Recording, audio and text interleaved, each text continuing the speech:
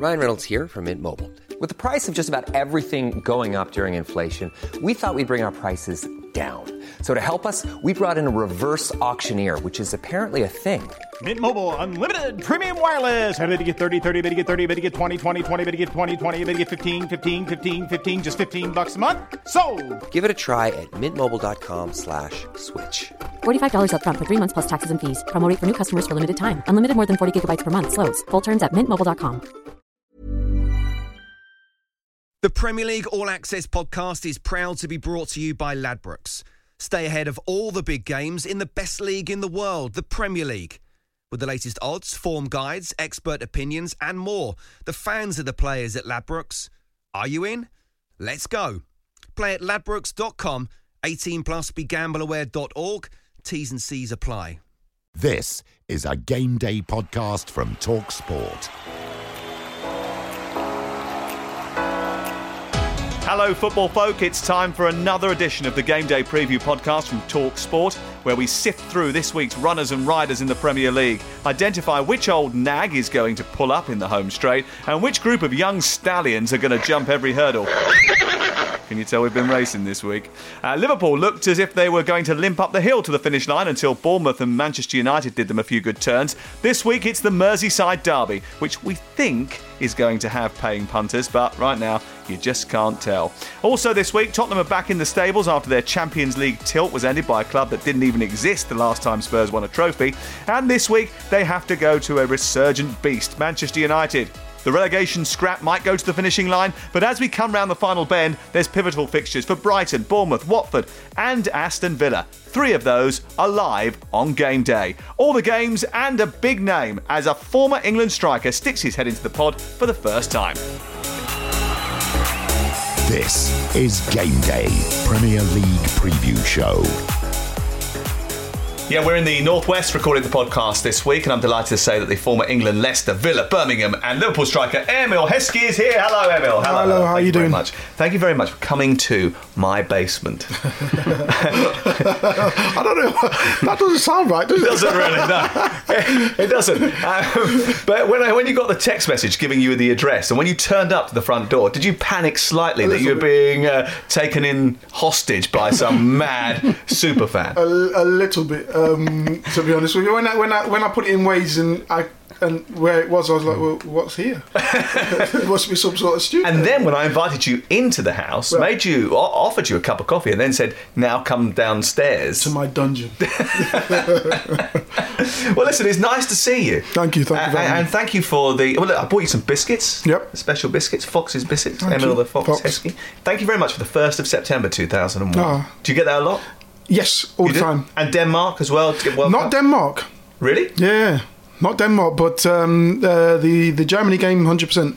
It's the one that everyone knows exactly where they were when the game was being played. I know where I was, actually. It was my sister's 15th birthday, and she was going out for an Indian meal. And after about 2-3 minutes, my dad was watching the game with us, and he was just like, that's it, I'm going shopping. Because they scored first, Germany. 7 minutes, yeah. Yeah. And that was it. Everyone was like, and I was like, no. It's only just started. So I sat down and watched it. And when he came back, I gleefully reported that it was 5-1. And he went mad. I was so happy. What are you up to now? Bit of media. And then working with Leicester Women's, who are playing in the Championship. Mid-table now, I think. So, yeah, they're going to be taking them under the same banner.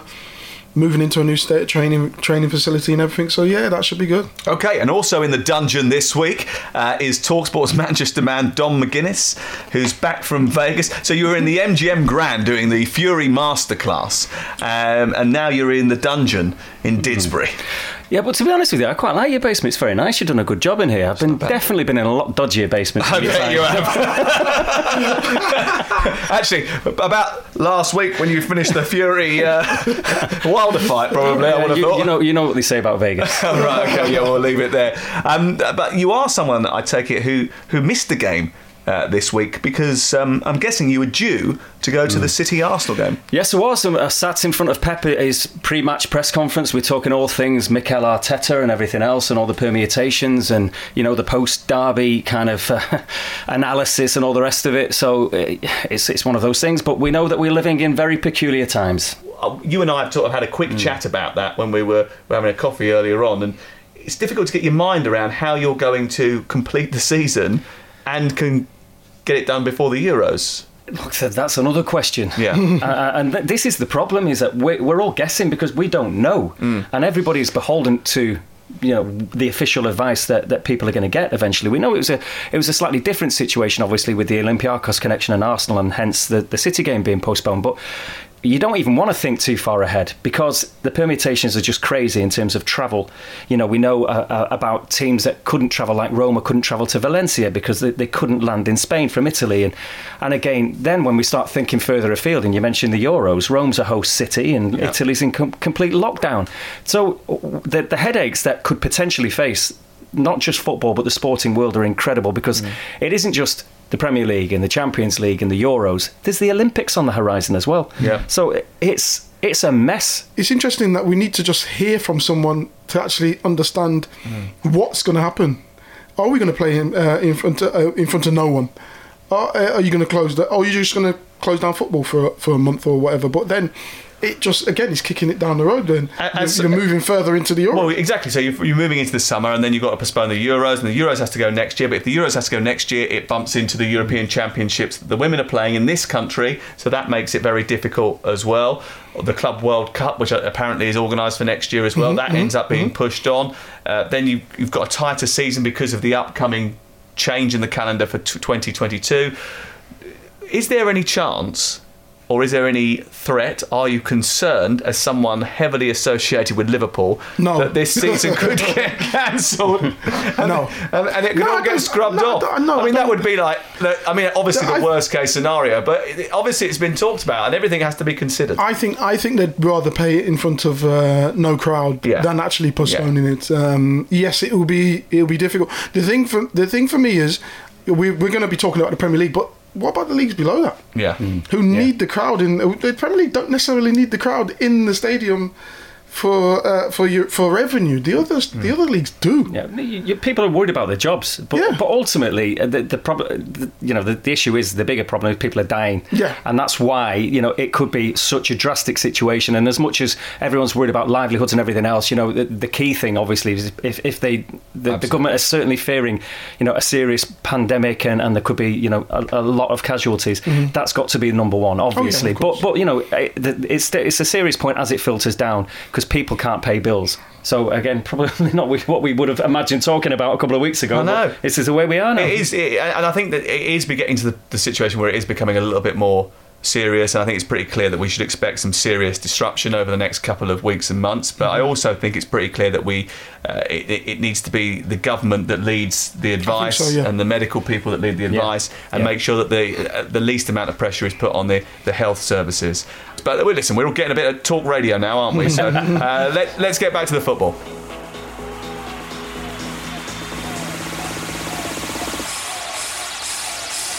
They were better than Liverpool today, and that is why this game has finished. Watford 3, Liverpool 0. Crystal Palace 1, Watford 0. Great work. They were queuing up to hit it. The Palace fans wanted them to shoot. No one would shoot. Finally, Jordan Ayew did. I believe we'll stay up. We've worked very hard to get into a competitive situation. Finishes Norwich 1, Leicester City 0. To go 3 games without a goal, that's pretty damning on Leicester's form of late. Listen, our ambition, I've always said, let's get to 10 games to go and see where we're at.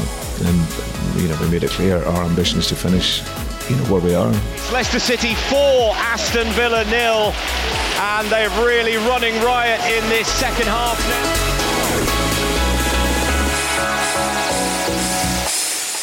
The fight for third position and the relegation battle takes centre stage on game day this Saturday, with Leicester and Chelsea both away from home at Watford and Aston Villa respectively. Let's start with Watford against Leicester. I'll be down at Vicarage Road at 12:30 on Saturday.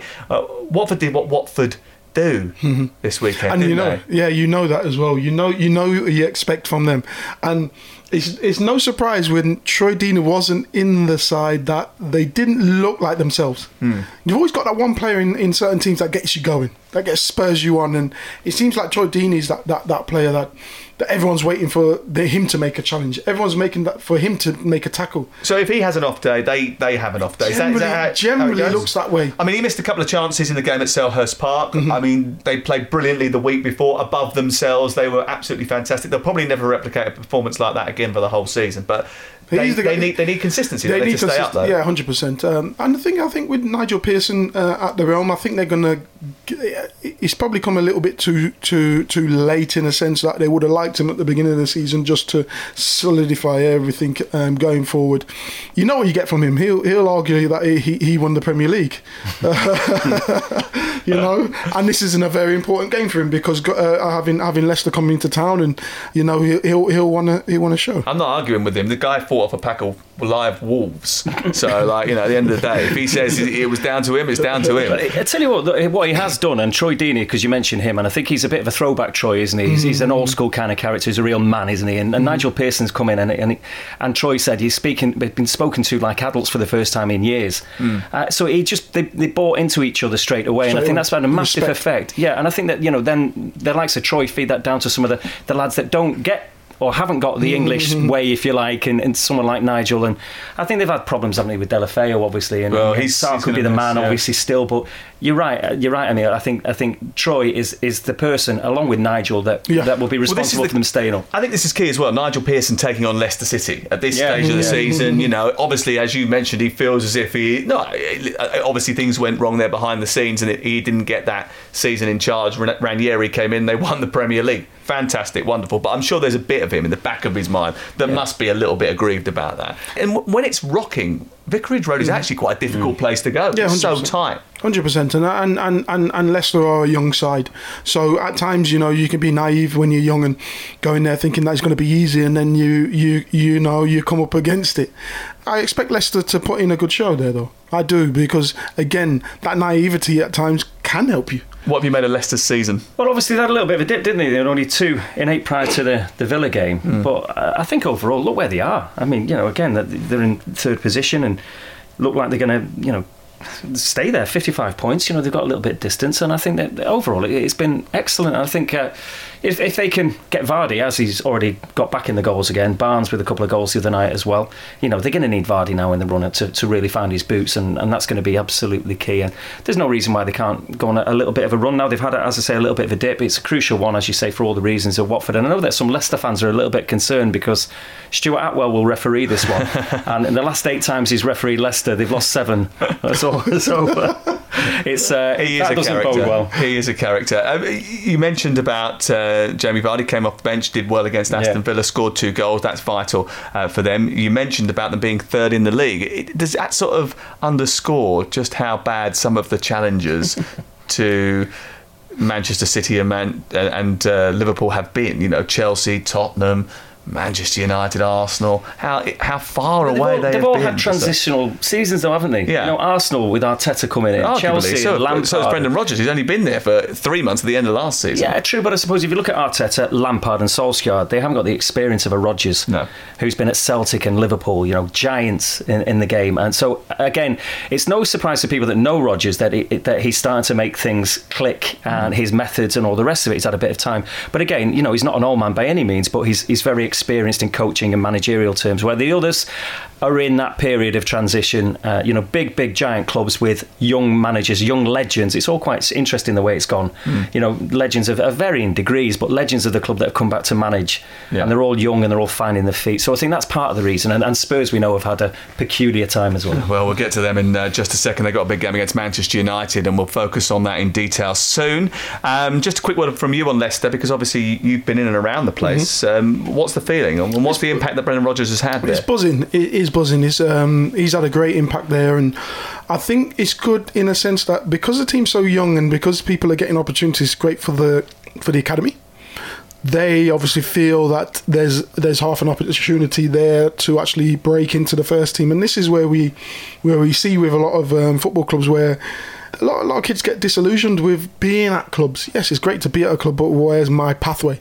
So having a young squad and a young team is quite good for the academy at Leicester.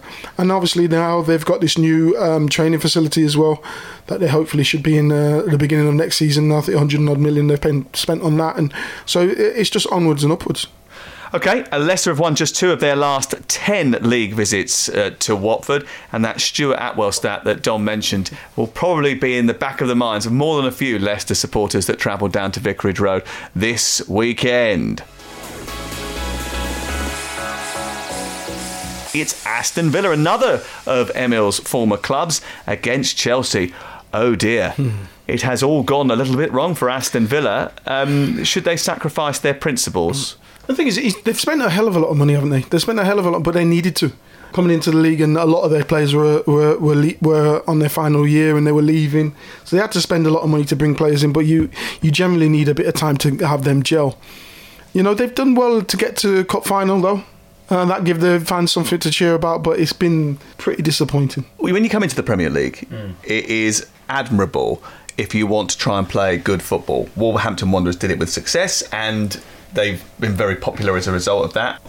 But at Aston Villa, they're trying to do it with players that don't really have the same level of ability as a team in the top 10 or further up. And it looks like that is going to end up relegating them because, as Emil said, they concede loads and they don't score enough. And they've won, 7 games all season? That's never going to be enough. Should Dean Smith have been removed of his position and someone like, I don't know, Sam Allardyce been parachuted in to just drag them out of relegation mire? Well, I don't think so. I don't think you can be a genius 1 minute and get the team promoted and take them to a cup final and not get humiliated by Manchester City, who own the Carabao Cup. Yeah. I think that you look at that. It's fine margins, as we know. Dean Smith could have been the best day out that Villa fans have had in for God knows how long. It didn't go quite their way, and now obviously, they're in a perilous position. But Dean Smith, who's exactly responsible for all the recruitment? That's what I'd want to know, because if you look at the Wolves situation, that link to Portugal has been absolutely amazing for them. So the recruitment at Wolves has been sensational, and you could argue it's not been sensational at Aston Villa. So is that all Dean Smith's fault? I don't believe that is. So I think that you stick with people like Dean Smith, who knows the place inside out. A lot's made of the fact that he's a hometown boy and a fan and all the rest of it. In some ways, that's irrelevant, but I don't believe. I think you've got to stick with it and roll with the punches. If that means going down and coming back up again, or whatever it takes, and trying to hold on to players like Jack Grealish, which will be tricky, you got to go with that. So I would say no, keep Dean Smith where he is. I agree with you there, but if you do go down, a lot of your top players are gone. Well, that's unless a rebuilding. I mean, how many top players have they really got? Well, Grealish is gone. Yeah, he's gone. He's going to Manchester United, isn't he? Yeah. Well, that's the problem. He probably will, whether they stay up or go down. He's probably going to. But that would be the dream if they do drop. That players stick with it for another season, and then maybe they might not be able to because financial fair play and the money that they're probably paying to some of these players. You might have to get rid of half of them if you can. We've seen it with top teams dropping out the league, and suddenly they realise that we need to get rid of you, we need to get rid of them. But if you're in that dressing room and you're a big character, you're Tyrone Mings, you're Jack Grealish, you're a gaffer. Like, I love the idea of us playing football. I love the idea of you getting the ball up to Jack and letting him do whatever he needs to do with it, or creating chances, blah, blah, blah. But we've got to stop conceding goals. Should we go back to basics and try and drag ourselves out of this? Should you do that as a senior player? It depends on the manager. Not many managers want to hear their player telling them how to play the game. Now, I don't know if Dean Smith's like that. I don't know. But I can't see him having these players, and even John Terry allowing players coming into a meeting with them and saying, we've got to go back to this and that and that. They just need to be solid. Frank Lampard, another one that you've worked with closely. Did you always think that he would have it in him to be a Chelsea manager? Don't know about Chelsea manager. You have to take your time and build up into that. He was lucky enough to have done, not lucky enough, but he did well at Derby, and they needed someone in there to galvanise the fans as well. So you choose your manager as well. And Frank obviously has been given a bit of time. I don't think any other manager would have been given that sort of time. If they weren't connected so strongly to the manager. What do you mean? Because he's only been there for 8-9 months. Well, you get 10 games in the Premier League. But they're in 4th position and they haven't been out by a player for a year and a half. I get that, and look, he's done phenomenal and bringing in these young lads as well. Tammy Abraham, players like that who, actually did well. He did well at Villa, didn't he? He scored over 20 goals at Villa. He'd done it at 25 goals in the Championship. Yeah, Swansea, Bristol City, if I'm right. Yeah, he's got a lot of well. goals in Bristol City as well. He's got a lot of goals in the Championship. Yeah. And I think I wasn't convinced he was going to score as many in the Premier League, and obviously he's had his injury issues, which means he hasn't scored so much in the back end of the season. But 13 goals in all competitions, I think it is, as we speak. I mean, that's pretty impressive. Yeah, but I think that there's a lot of belief, and it goes to a lot's got to do with Jody Morris, surely, with working with the young players and knowing them so well, and then knowing what Tammy has and all the rest of it. And I think it's something of a free hit anyway, with the transfer embargo and everything else, and using young players, which is always a galvanising tool for the fans. It's kind of, whatever happens now, and it looks like it could be a very good season. They could win the Cup and they could finish top 4. Yeah. That'd be an amazing season for Frank, given everything. So I think that, a little bit of a free hit. What would be really interesting is next season. They haven't won away from home in the Premier League in 2020. Will they win at Aston Villa? I'll be surprised if they don't, to be honest with you. Villa are not looking great at this moment in time, and it's a bit doom and gloom at Villa, it seems like. They're not playing well. There's times where you can lose games and you've actually played reasonably well, and you try and pick out some good parts. What can you pick out of that, really? And it's tough for Villa at this moment in time, and I don't see it going too well. It speaks for itself where they are, doesn't it? You know what I mean? And it's starting to look like it's pretty tricky. I mean, the run-in, they've got Wolves next, then Liverpool, Man United, and then Palace at home. So it gets easier. Well, this is the thing. That's why it's hard to argue against what Emil's just said. It's looking pretty grim, isn't it? Because of, I mean, we don't know where the situation Liverpool might be in by that point. Yeah. And I think Manchester United is going to be desperate for points. Palace at home, I don't know. Will it all hinge on that? Well, there'll be some clubs that sit there and think to themselves, I really would like this season to be cancelled and we'll start again in August. And there's some clubs that wouldn't. Aston Villa probably form the earlier part of that particular sentence. And Liverpool, the second part. They take on Everton on Monday night, and it could be a huge night at Goodison.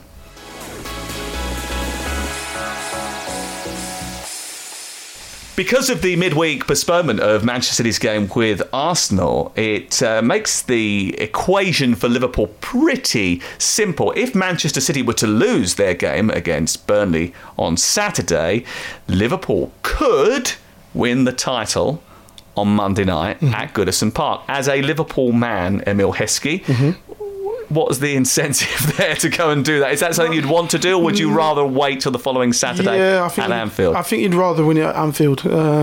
I mean, now, of course, you're in a situation where you can pick and choose and do these things. I mean, waited 30 years, but now we'll just pick our fixture. I think this is the thing. I think because it's been so long, I think the Liverpool fans, they want it in front of them. It's always nice to win at Goodison, but I just think it will just take away from it. Do you think Liverpool winning 3-0 with 10 minutes to go, 15 minutes to go, do you think that stadium's going to be full?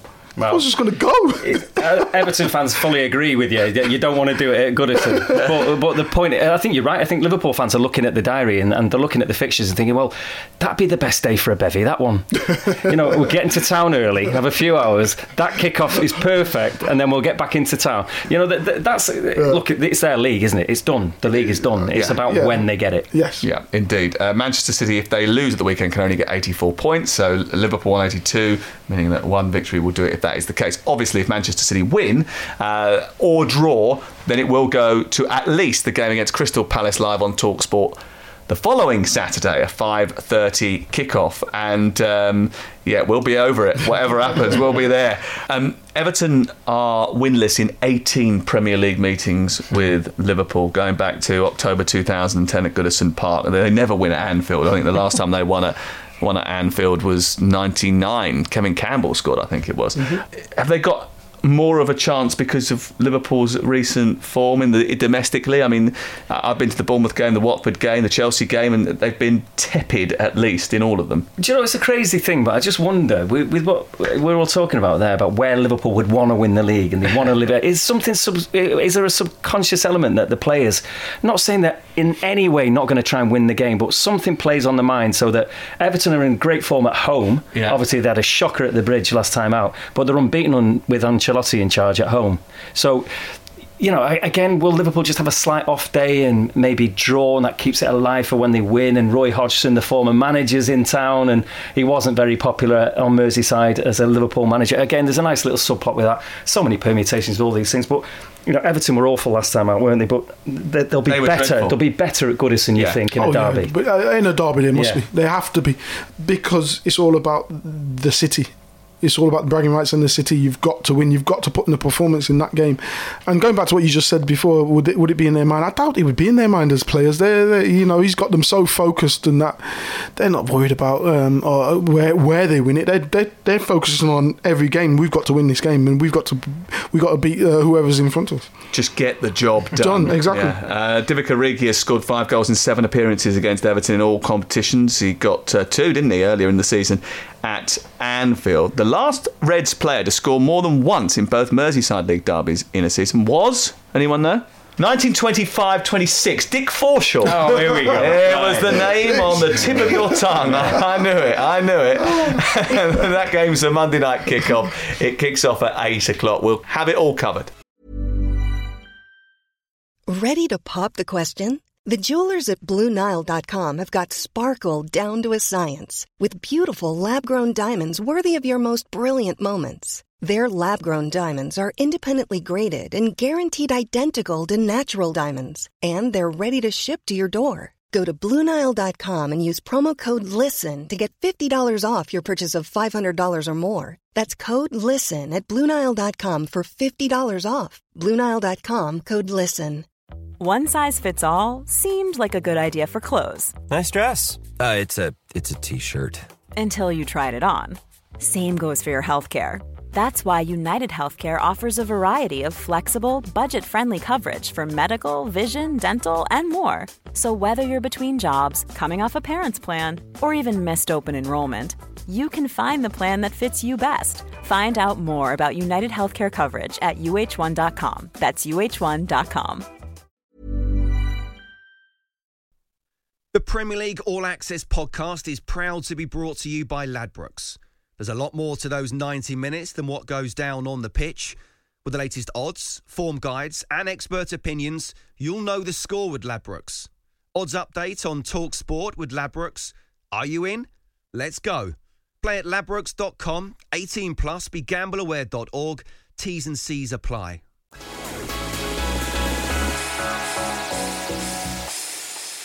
Time for the velvet bag to be opened, and each member of the pod squad will take one of these matches and preview them in 60 seconds. Norwich Southampton, Brighton against Arsenal, and Bournemouth against Crystal Palace. So I just want to dip my hand into the velvet bag now.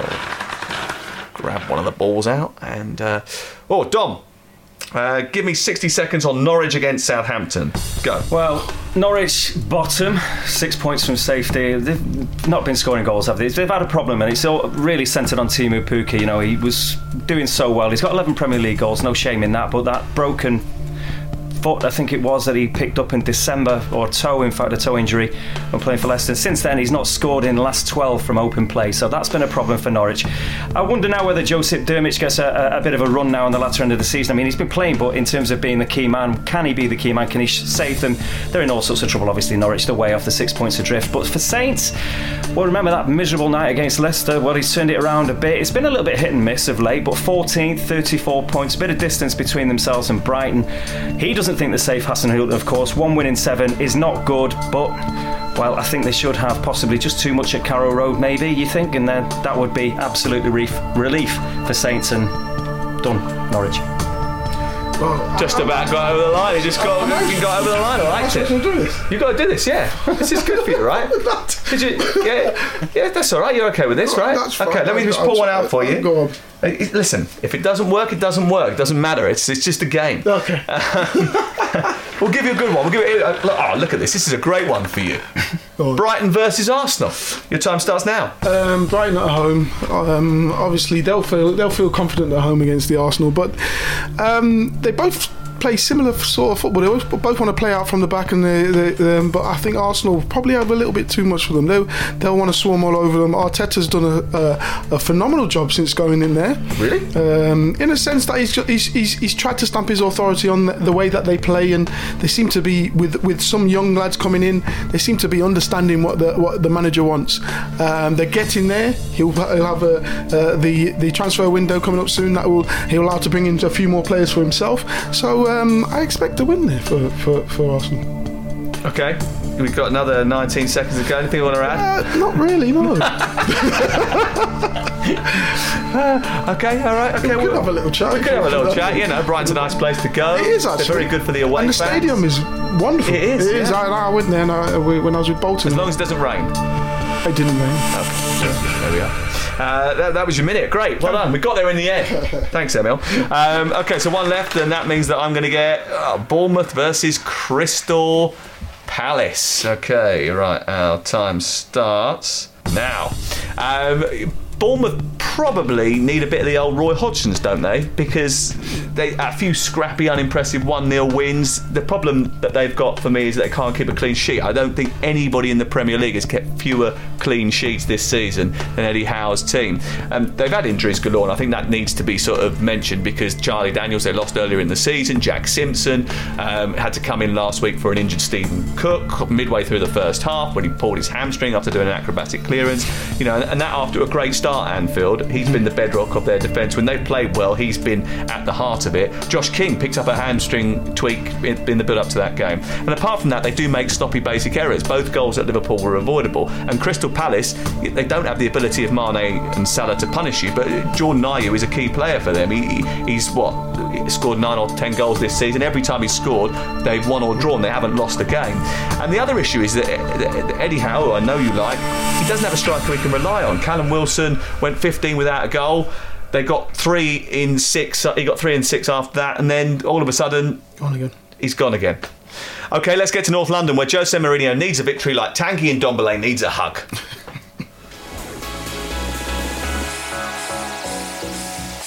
Oh, two teams in contrasting form and managers with contrasting personalities. It's intriguing that it happens this weekend. 4 points separate them in the league.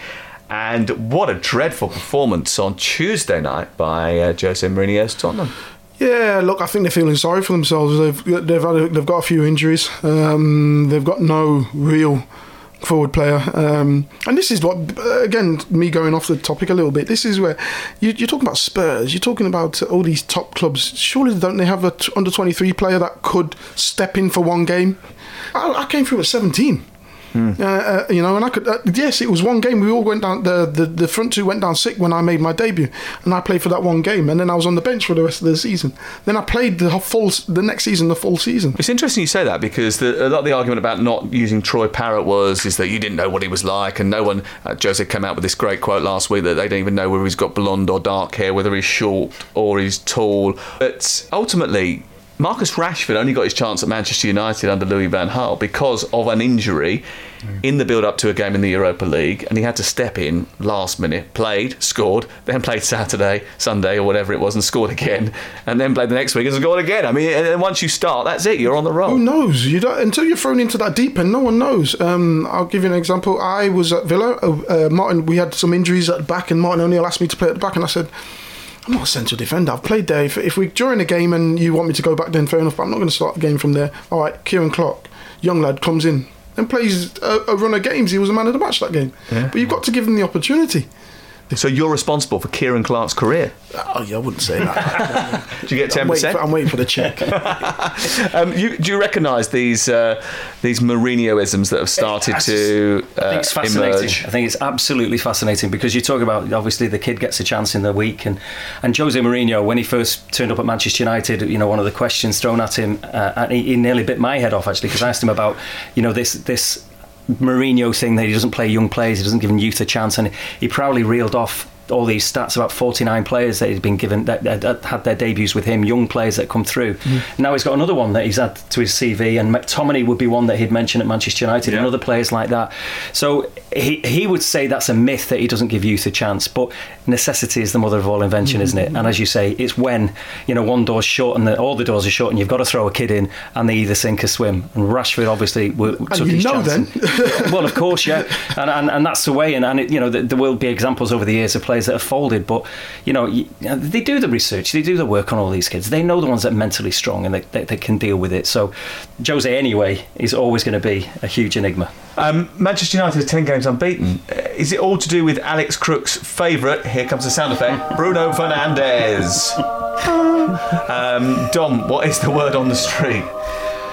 He's very popular, is the word on the street from a United perspective. You can't go anywhere in Manchester without hearing the name Bruno Fernandes and this angel voice coming up in the background. Yeah, but, again, it's very early days. But it's understandable why United fans have got giddy and a bit carried away with this fella, because he's come in, he's 25 years of age. And again, I think he's one of these characters that's so mentally strong. He went to Italy as a child, basically, at 17, and taught himself Italian and moved around and then went back to Portugal. Now he's in Manchester. At 25, he's got a lot of life experience, and he's got that swagger. United fans, there's an arrogance about Manchester United, always has been, a successful club, but they want players to play a certain way and have a certain attitude. He's got it. He's had more minutes on this podcast than anybody else of the whole season. He literally is the new darling of Old Trafford. Tottenham are in serious strife. They have not won since the 16th of February. They're on a 6-game run without winning a match, and they face Manchester United at the new Tottenham Hotspur Stadium this Sunday.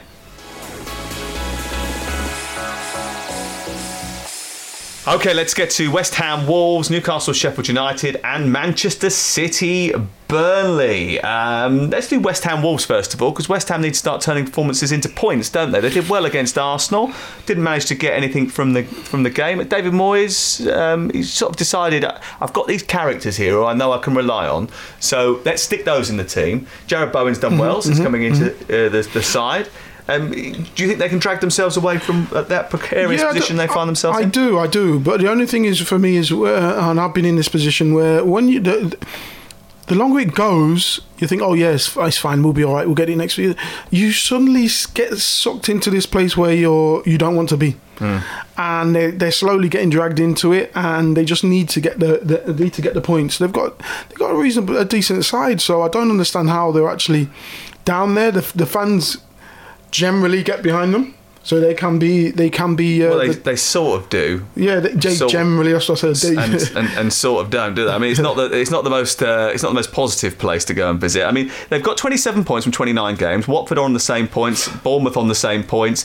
There's 4 points separating 15th place Brighton and Aston Villa. It's incredibly tight. It's tough. But West Ham's fixture list is one of those where, I mean, it could knock your confidence, because they play Wolverhampton Wanderers at home. Wolves are a great side. I mean, you'd expect that Wolves, even though they drew at Brighton drew with Brighton last week at Molineux on game day, that they could bounce back from that. Then they play Tottenham away, and that's going to be a difficult fixture. Yeah. Although at the moment it doesn't look that difficult. Then Chelsea, Newcastle away, Burnley at home, Norwich, Watford, and then Manchester United away, and then Aston Villa on the final day of the season. So they haven't got the best running out. No, they haven't. But they haven't got the worst either. No, they haven't. But the other thing is, with a manager like David Moyes, I think you've got a good leader who knows how to get results when results are needed. And I think they'll be safe. I think they'll pull themselves out on it. Yeah, and they started in July, didn't they? So again, it's been a long goal campaign for them, but overall it's been a very positive one. And I think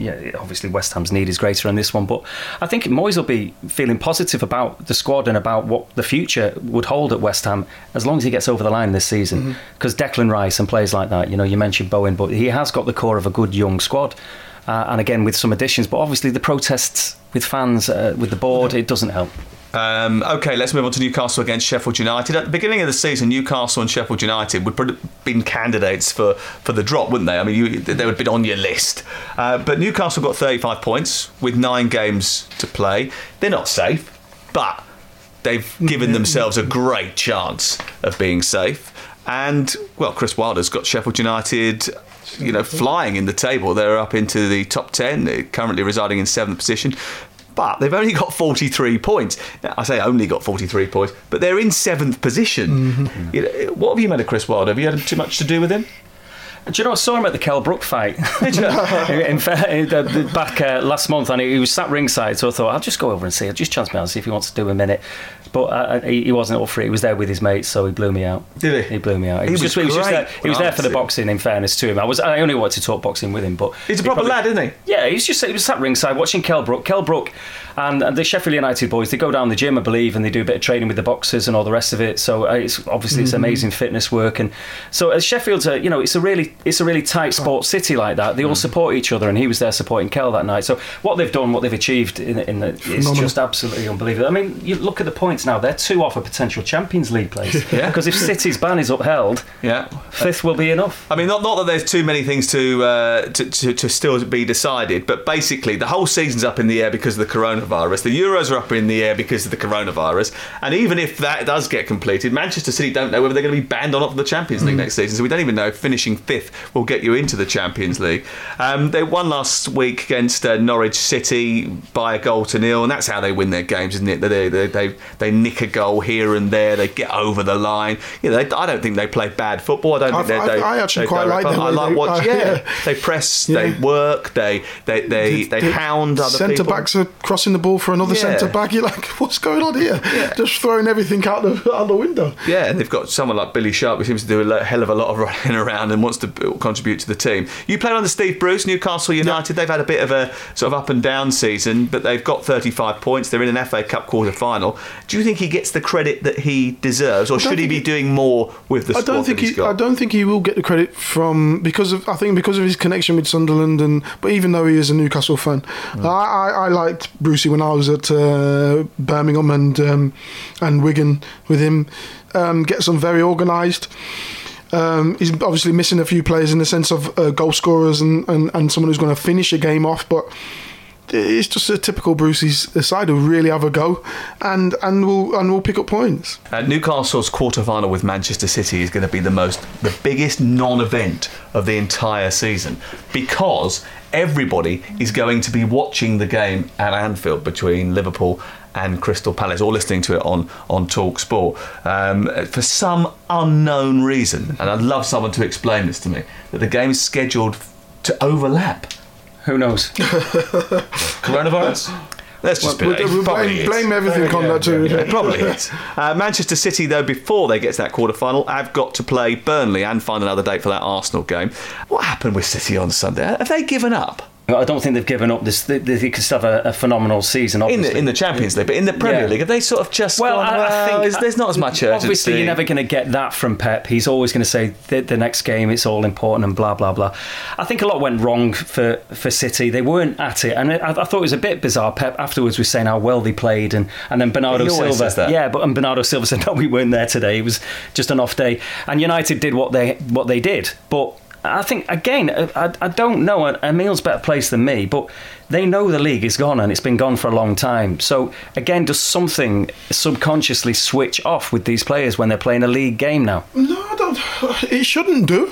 It shouldn't do, because you went... Well, now they're probably thinking, it's just damage limitation, isn't it? We just want to spoil the party and keep it going for as long as possible. They obviously think that way now, but there was that one point where you could actually still be chasing it down. Last season I went to the City Liverpool game, and that was a turning point and you got to remember City was still 7 points down then. And that was a turning point. That was January or February? January the 3rd. Yeah.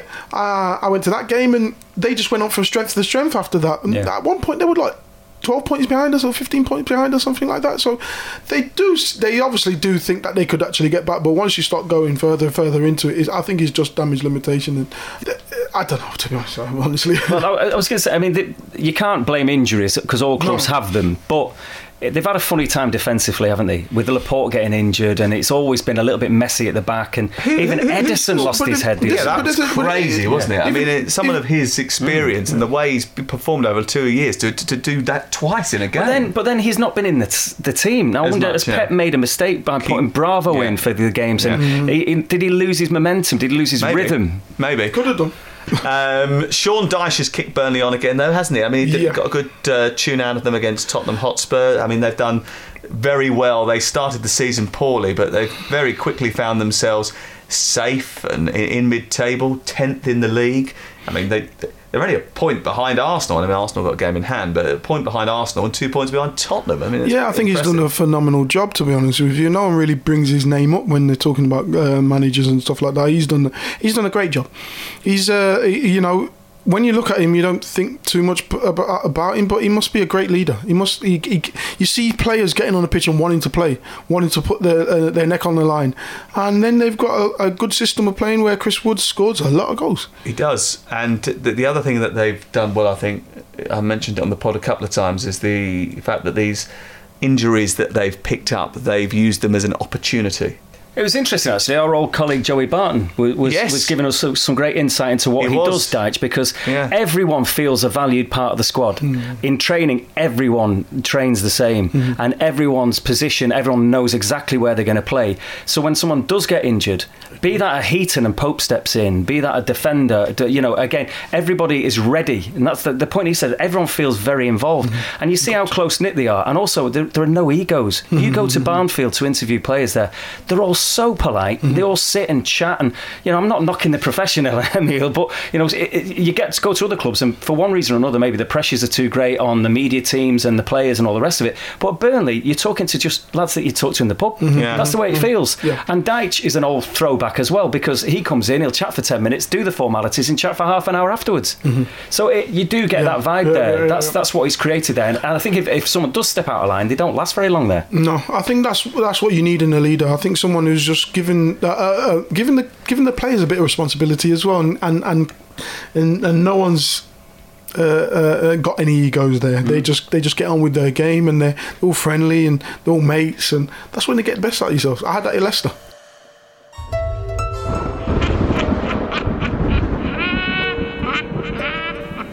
Ah, yes, it's time for the commentator's curse, where we put the mockers on a club or a player and try and predict what's going to happen this weekend, thanks to sort of some obscure statistics. By the way, did you like my biscuits that I bought you? Nice, thank you. You like those? Yes. Foxes for Emile the Fox, from your time at Leicester City. Do you want one of these biscuits? Go on, go on, have one. They've been staring at me. Yeah, they've been staring at you. You should have one, definitely. Otherwise, actually, my wife bought them, and she'll feel bad if you don't have one. And also, it's not very often that we get Viennese biscuits in this house, so you might as well indulge.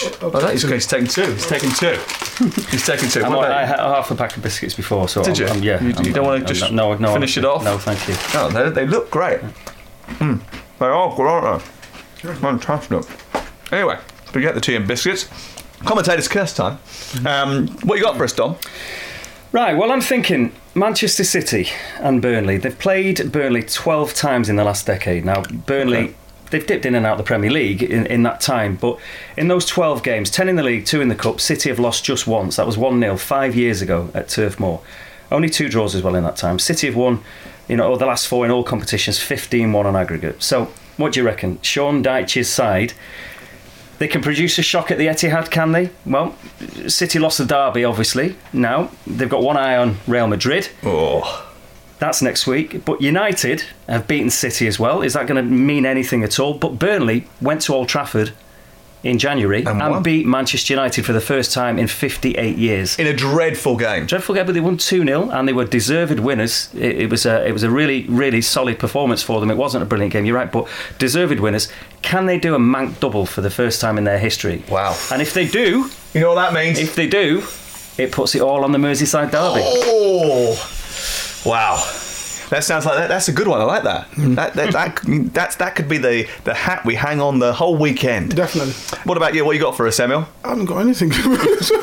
This is your first time on the podcast, so you've turned up with nothing. I bought you biscuits. I know. Right? Empty-handed, I've come. And you haven't even come with a curse. Oh. Yeah, I thought, actually. But it doesn't matter, because I've seen Emil shopping for nappies in Tesco in Altrincham. There you go. Right, okay. Right. And we're talking about players without an ego. There you go. That was a couple of years ago as well. You didn't even get Tesco delivery? No, it's only down the road, it was. Oh, right, okay. Yeah, it's a nice shop as well. Okay. Right, well, you there are other came round and bought some biscuits. Yeah, but it was Tesco. It wasn't even being flashed. You know what I mean? It wasn't Waitrose. Yeah. Okay. Right. Okay. I wouldn't be in there. Yeah.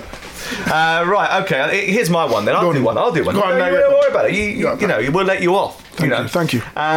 You do need a big man for the big occasion, don't you? Mm-hmm. A talisman, a leader. 2 weeks ago, he capped a performance of the season from Watford when he scored the third and clinching goal that ended Liverpool's unbeaten run. And now he's out to destroy Leicester's dash for third position. Troy Deeney has been involved in 6 goals in his last 6 Premier League home games. 4 goals and 2 assists. He comes alive at Vicarage Road. And that is as many goals as he has had, or goal involvements as he has had, in his previous 25 performances at Vicarage Road. Okay. So Nigel Pearson is definitely getting the best out of him. When it comes to form, nobody's doing it better right now than Troy Deeney. Troy's coming for you. We're coming for you all over the weekend as well, because we've got the verdict on Saturday night, Sunday morning, and on Monday when you wake up you'll be able to download Danny Kelly's record book as well. Just subscribe via iTunes, via Acast or Spotify or Google Podcasts or wherever you get your pods, and we'll be back at the same time next week. Thank you, Dom. Thank you very much. Pleasure. Great to have you. And Emil. Thank you very much. Loved it. Thank you. Big bad Emil Heskey very in nice the house. Biscuits, by the way. Nice biscuit. Oh. Yeah. Next time you bring them.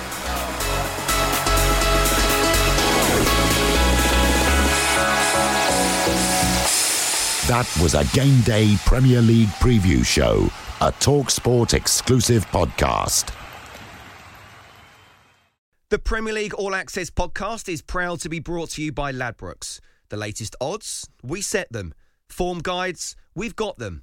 Expert opinions, we share them. The best fans in the world deserve the best. Be match day ready before the whistle blows with Ladbrokes. Odds update on TalkSport with Ladbrokes. Are you in? Let's go. Play at ladbrokes.com. 18 plus. BeGambleAware.org. T's and C's apply.